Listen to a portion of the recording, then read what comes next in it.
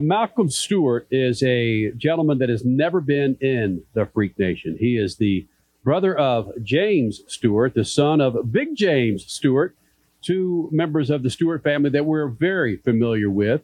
I had a chance to catch up with him after the Supercross press conference Friday afternoon. Anaheim won. The big deal with Malcolm Stewart is early last season, I believe it was Anaheim. He went out with an injury, and it's the first time that he's back on the bike, and it's good to get him back in here. He's a fan favorite with the Supercross series. It was fun to watch him in Salt Lake City a couple of years ago on that final couple of laps running for the race win and hearing the crowd go bonkers for him. I'll just let it speak for itself. It's Malcolm Stewart here in the Freak Nation.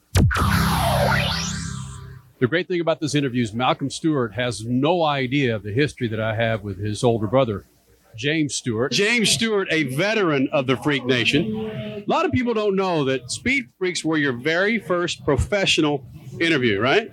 Yeah, very first live radio. I was scared to death, but you guys helped me out. It was hard hanging out with freaks in there. Your brother came into Speed Freaks pits 23 years ago when he was 16 years old, and you were this little rugrat running around trying to figure out what the hell you wanted to do. Now I'm jamming a microphone in front of your face. I don't know who's more impressed about being able to put a mic in front of your face or the fact that you're still around doing this. Facts. Yeah. With me, it was when I was growing up watching my brother, I didn't care about racing. I love riding a motorcycle, but I didn't really care about racing until my dad threatened me and told me, I said, hey, if you don't twist that throttle a little bit more, you're going to be working a 9 to 5. So I was like, I guess I'll put a little effort into it. But no, it's just good for me.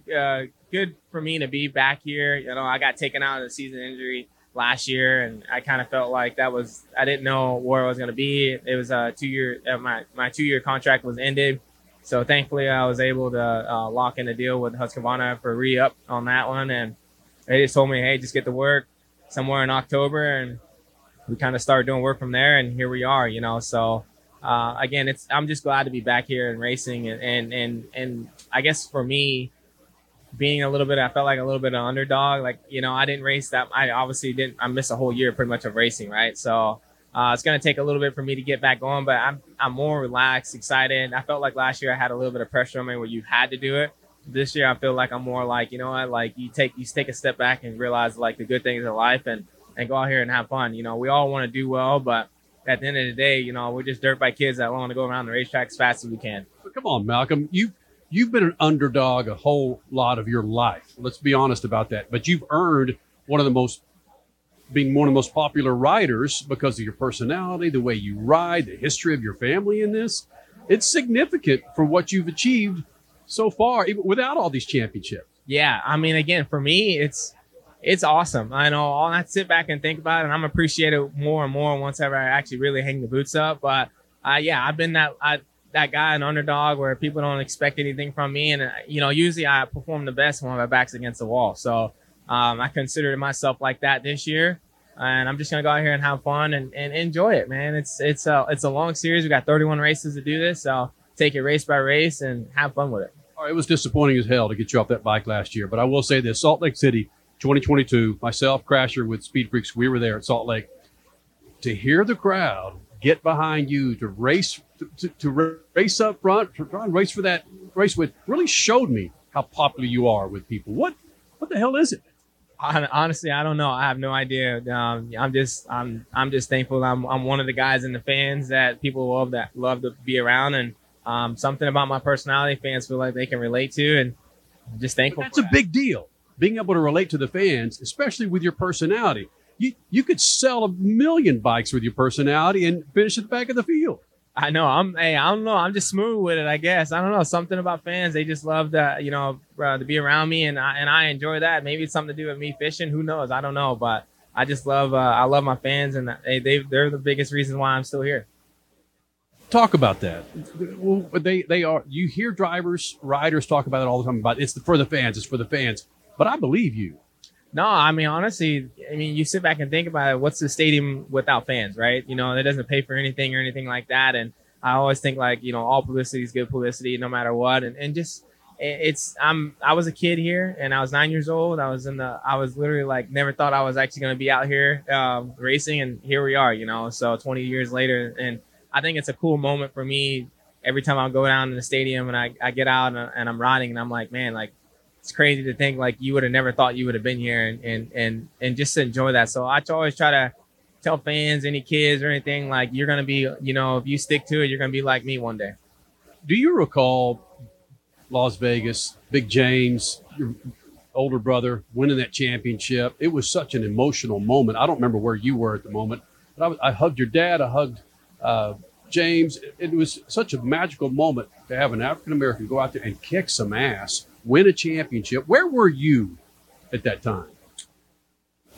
I don't really remember, but I remember being there 100%. Knowing my luck, I was probably getting some popcorn somewhere in the stands, being a young little brother. I didn't really, my brother's 7 years apart. Me and my brother were 7 years apart, and I didn't realize, the accomplishments that he did until I got older, until I really got into this game, and I didn't really realize it, and I appreciate that. And when years later, I won a championship in 2016 at 250, and we were the first brothers to do it, and yet alone the only African Americans do that. I think that's a cool statement, and that's always going to go down in the history books, and we always want to say, hopefully there'd be another pair of brothers, or just yet alone another African American that can keep that torch lit. So it's just a cool, it's just cool to have another brother that did what he did. I guess again, I'm not gonna be able to fill the shoes that he did, but I'm my own person and I have my own little deal, and I'm just excited. All right, last question. Who do you not listen to more? Not listen to more for advice, your older brother or your old man? It depends on the mood. Of course I listen to my dad, I listen to my brother. They only want the best for me. So there's nothing worse than coming off the track and you're already bummed out, and the first thing they ask you is like, what the hell were you doing out there? And that's just a trigger word at anybody. If you say that to me, don't right after the race and it was a bad race, don't expect me just to say, oh, nothing. Your dad doesn't mince his words. He's never has minced his words. No, he's the reason why I am where I am at this level. So I respect my old man. I didn't understand it until I got a little older, but there's a reason why he pushed us the way he was. And at the end of the day, I'm very, very happy that to have him around, and still having around, and even my brother's still around like that. So again, those little words, it will trigger you, but yeah, I guess at the end of the day, it depends on what mood I am. Dude, you're a lot of fun. Thanks for doing this, man. Well, I appreciate it. Thank you. Malcolm Stewart finished 11th in Anaheim 1 last night, and it was an injury. Excuse me, the injury that he suffered last year was in practice, and he missed Anaheim 2. But he's back on the bike. Eli Tomac's back on the bike after a couple of gnarly injuries to both of these riders, who both were injured early in the season. It's good to get Malcolm back on the bike, and Statman crashed the history that we have with James Stewart. It's just fun to be able to put a mic, as you can tell, Statman, for me to put a mic in front of the mouth of Malcolm Stewart. It was fun to listen to him. He really does understand, and I hope everybody understands for him that he's Malcolm Stewart and not James's little brother. And I think he wants to make that clear. And he's won a championship. And I saw online that people are asking, does he ever want to race? And it's like, come on, people.